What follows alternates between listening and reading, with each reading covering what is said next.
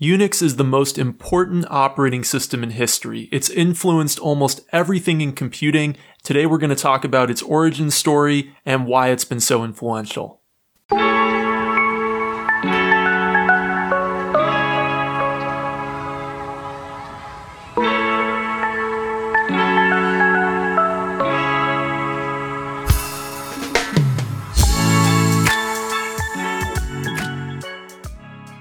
Welcome to Kopec Explains Software, the podcast where we make computing intelligible. This week, Dave, we're going to learn about Unix, a foundational operating system. I guess we should just start with what is Unix? And there's really two ways we can talk about Unix. There was an actual product called Unix that came out of the 1970s, and then there's the whole philosophy of Unix and all of the other operating systems that have been built out of that philosophy and that standard.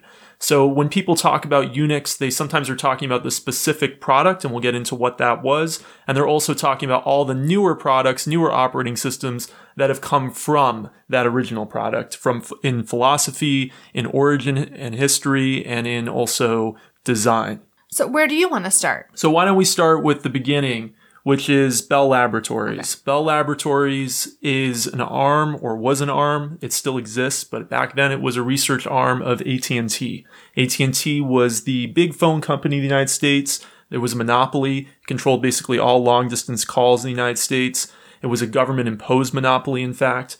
And they had a research arm that looked into new systems for the telephone network, but also looked into computing applications. And they did a lot of really cutting-edge research, actually, at Bell Laboratories. And one of the things that they did research into was operating systems. And General Electric was working with some of the researchers there on a new operating system called Multics. And they were collaborating on that. And then they were thinking, you know what, some of the researchers there, maybe we should have something a little less complicated, a little more refined for some smaller mini computers that we have around the office. One of those was what's called a PDP-7, and a mini computer wasn't so mini by today's standards, but it was smaller in terms of both horsepower and also in terms of size than the large computers that Multics was made for, which were more mainframe type of computers. And so one particular individual, his name was Ken Thompson. He worked with another person named Dennis Ritchie at Bell Laboratories to create the first version of Unix for this PDP-7 computer, built out of some of the ideas that were coming from Multics. And we'll talk in a few minutes about some of the philosophies that went into Unix. But anyway, they developed this operating system around the year 1969, 1970, and it really got released into the wild a few years later, 1972, 1973, for other people to use outside of Bell Laboratories.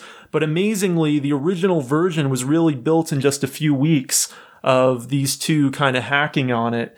And a lot of other really well-known people in computing were at Bell Laboratories at the time, people like Brian Kernighan, and they had some hand in its evolution as well. But if there were just two people that we could talk about this whole story beginning with, it would be Ken Thompson and Dennis Ritchie.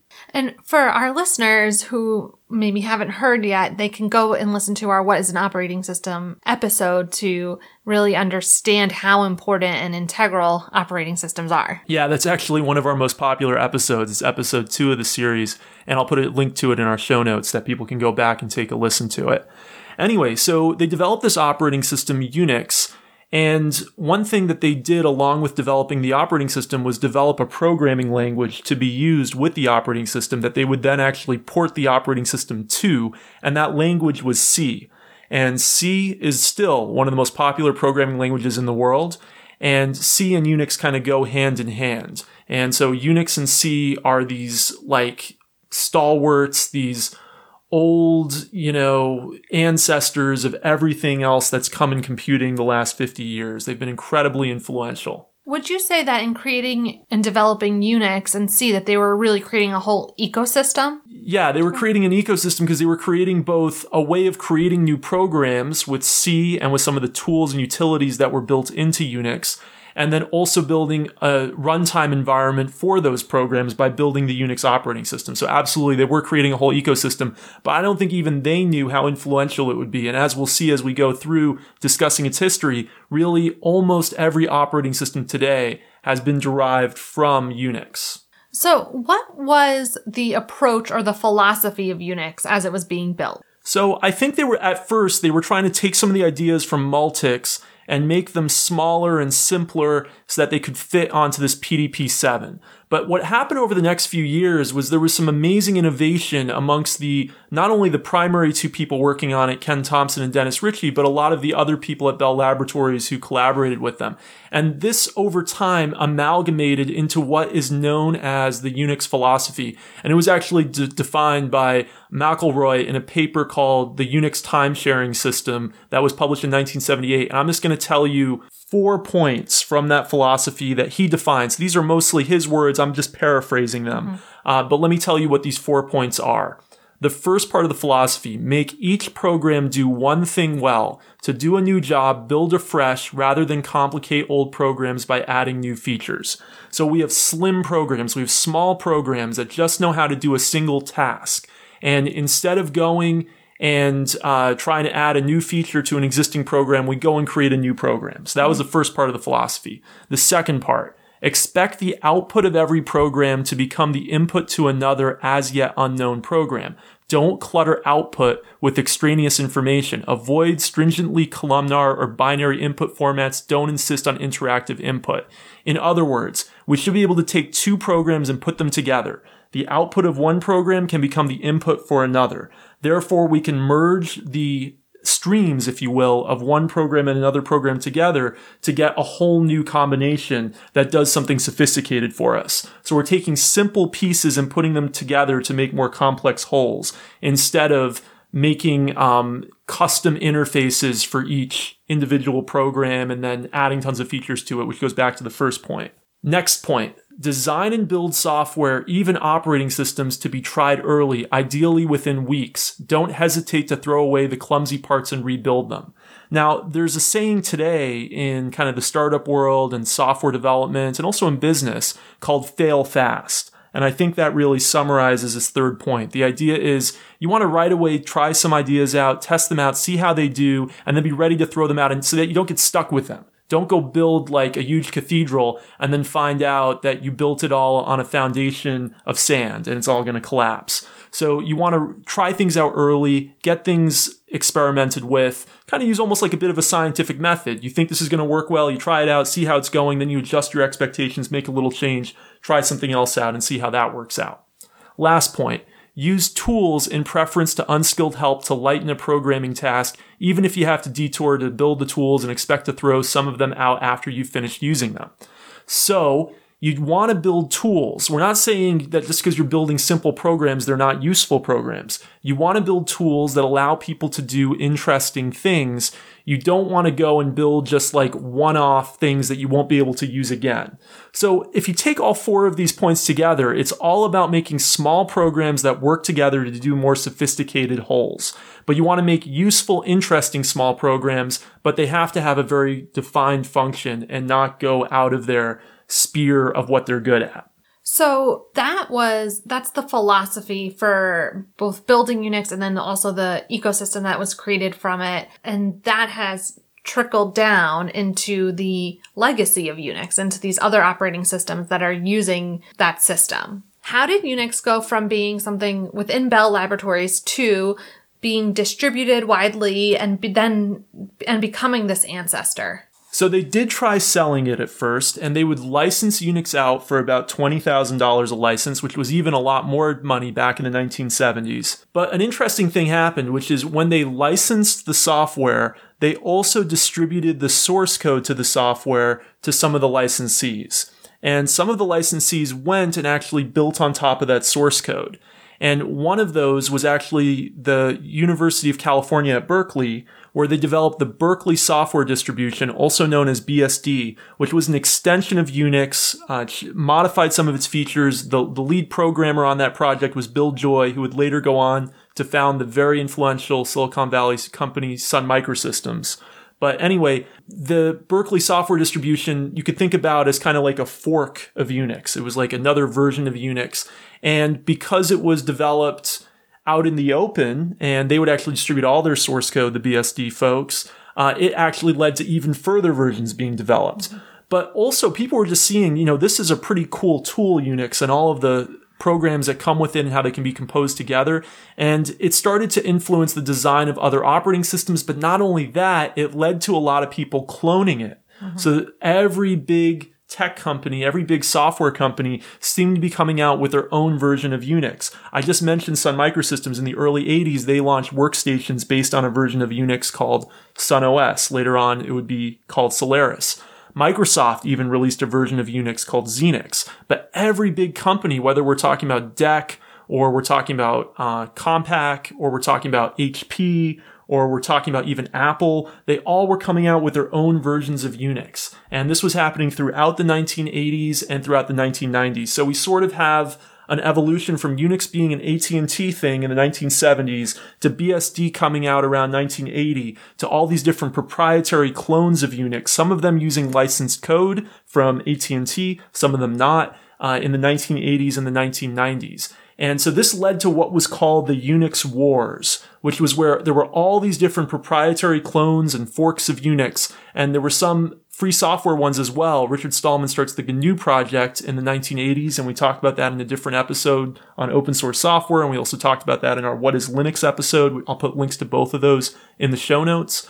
But it led to this competition amongst all these different versions of Unix wanting to get some market share. Now, these were mostly operating systems for servers. So they were mostly being used on mainframes, on mini computers in the 80s and 90s. And then it was trickling down into the workstation market, which were kind of like high-end desktop computers. Desktop computers more powerful than personal computers, but not necessarily as powerful as servers. So they were kind of an in-between used by a lot of scientists and engineers. But this workstation market became kind of the center of the Unix wars. And it was where all these proprietary distributions were kind of competing with each other.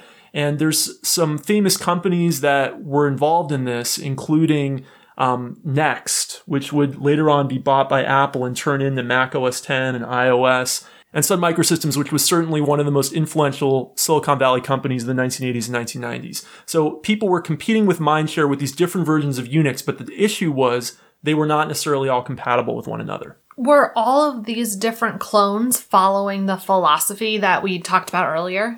Yeah, they were basically all following the philosophy that we talked about earlier. And for the most part, you could take your skill set from one and use it on another. They were similar enough, and there were many of them. There were probably a dozen different proprietary Unix clones that were out in the 80s and the 90s that were pretty widely used. So you could take your skill set, but they weren't necessarily binary compatible. They weren't even necessarily source compatible. So your program that you wrote for one, you would have to make some tweaks to it to get it to run on another. Mm-hmm. And you couldn't usually just take a program that had already been compiled for one and just run it on another. So they weren't generally compatible with each other beyond that a user who knew how to use one would be comfortable using another. And they would all follow the same sort of philosophy. So did Unix start to standardize? Is that still the case where you can't move between these different clones? So they did come out with a standard eventually, and that standard is called POSIX, P-O-S-I-X. And that standard specifies certain ways of laying out the operating system, certain libraries that should be available to developers, and therefore making all the operating systems that adopt it somewhat source compatible. So you could take a program that was compiled for one and just go and recompile it for another. And so this standardization process is happening in the early 1990s. But another big thing that's happening is that Linux comes out. And Linux is another of these operating systems that's kind of a clone of Unix. And we talk about where it came from and the specifics of its origin story, because it actually came from another operating system called Minix in our episode, What is Linux? And I'll put a link to that in the show notes. But Linux comes to kind of dominate the Unix world. Over time, Linux is a free operating system, both in terms of price and also in terms of freedom. It comes to take not only the mind share, but also the market share from all of these proprietary Unixes. People kind of put their development efforts into Linux, and Linux over time becomes better and better and better to the point where it's as good, if not better, than most of the proprietary Unixes. So people are like, why am I paying for this proprietary hardware? Why am I paying for this proprietary software when I could just buy generic hardware and use Linux on it? Mm-hmm. And so over time, Linux kind of takes all the air out of the room from the Unix wars, and it's still following that Unix philosophy, But now you don't have to have all these different incompatible versions, and you don't really have to pay for it. You still pay for support. Yeah, there's still distributions of Linux, of course, and people still do pay for Linux in a sense. But it's a collaborative effort where all these different companies that used to be competing with one another are all working together. I'll give you some examples. So HP had their own proprietary version of Unix. They still do, actually. IBM had their own proprietary version of Unix. They actually still do as well. They both have invested a ton of money into Linux. So they actually pay some of the people who work at IBM, who work at Hewlett-Packard, no longer called Hewlett-Packard, to work on Linux. So there's people working full-time at these former Unix war companies to make Linux better. So the industry's kind of just all gotten behind this one effort instead of having this like split up effort. And they kind of had to do that because what was happening in the 1990s and early 00s was that Microsoft Windows was actually becoming a contender on the server side with Windows NT.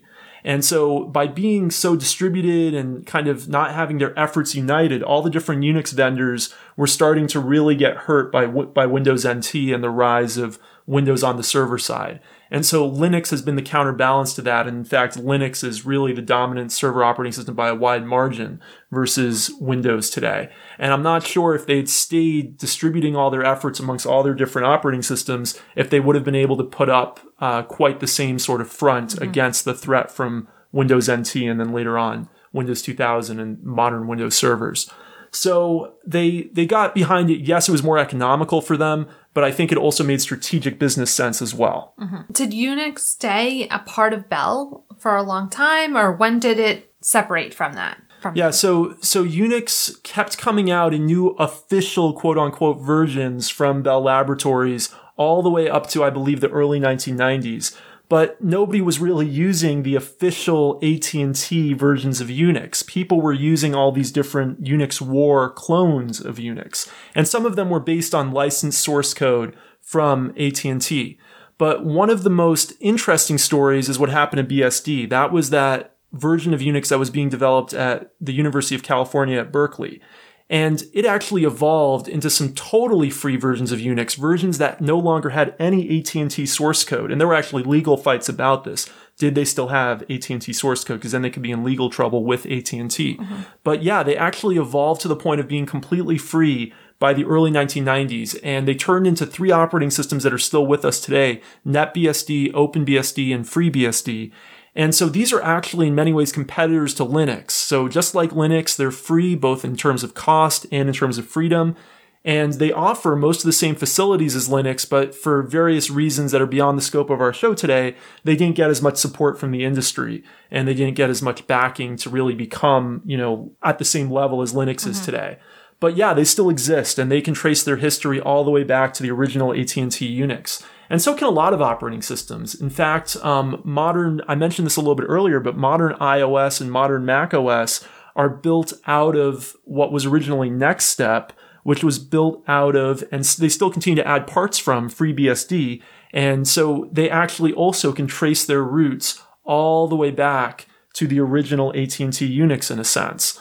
And if you think about Android actually runs on the Linux kernel. So Linux can trace its ideas and philosophy back to Unix, and then Linux is used in Android. So if you think about it today, basically every major operating system except for Microsoft Windows that we use today is somehow evolved from or based on the philosophy of Unix. Now, Microsoft Windows has been influenced by it too. So it's not like Microsoft Windows is outside of this whole thing. It's just not directly a descendant of the original Unix or the original Unix philosophy. But certainly it's been influenced by some of the ideas that came there, including the C programming language, which is used across basically all systems programming, no matter where you're working. And C came out of Unix. So Unix had such a big impact, and that philosophy we talked about earlier, it's such a big impact, you really can't understate it. Where do you see these Unix systems developing towards? Like, how are they changing or growing, or what do you think might happen in the future with them? Well, I think one of the big discussions right now amongst people in operating systems is, have we actually been too influenced by Unix? If you think about it, it's been around now for 50 years. Basically, every operating system, like I said, except for Windows, is some kind of derivative or clone of it at some level. And maybe there's not been enough innovation in the sense that we've all been thinking in this one paradigm. What ideas have been crowded out because Unix is so popular? And there's been people who've written entire books about this that I've briefly read before. I'm not sure how exciting they are. But there have been other operating systems that were not Unix clones that never really made it, that came out in the 1990s and came out in the 00s. And we don't know what that other world would look like. What would a world where every operating system isn't basically POSIX compliant look like? What would a world where basically every operating system wasn't built with C look like? I don't think we really know. We see kind of, hobbyist operating systems. We see commercial efforts that don't go very far that have gone that direction, but we haven't really seen something that's totally different from either the Unix line or from Microsoft Windows that has actually made it to a mass scale of popularity. And so I think that that's really the big question. It's not so much what did Unix do wrong? And there are people who feel Unix has done several things wrong, but it's more like just what other ideas got crowded out by it, I think, that is more of a concern. And so this is an area, we often think about operating systems as kind of like a solved problem in some ways because we have ones that work good enough. But I think this is an area that could be very interesting for future computer science research is how can we build operating systems in a totally different direction? And has Unix, what if we throw out everything we think about operating systems that's so highly influenced by Unix and really start over? And, it's much easier to tear things down than it is to build them up. So that's a big ask. But I think that maybe, 50 years is a really long time in computing. Maybe we are too much in this Unix mindset. And maybe there are new ideas out there that have yet to be explored that have been crowded out. All right. Well, thanks for listening to us this week for a more technical episode. And I want to remind everybody to subscribe. So whether you're listening in Spotify and you hit that follow button, or you're in Apple Podcasts and you hit subscribe, that makes sure you'll hear about our future episodes. Sometimes we do an episode that's more technical, and sometimes we do an episode that's just on a popular software application and its history. So hopefully there's something for everybody. And Rebecca, how can people get in touch with us on Twitter? We're at Kopec Explains, KOPECEXPLAINS. And we'll see you next week. Have a great week. Thanks for listening.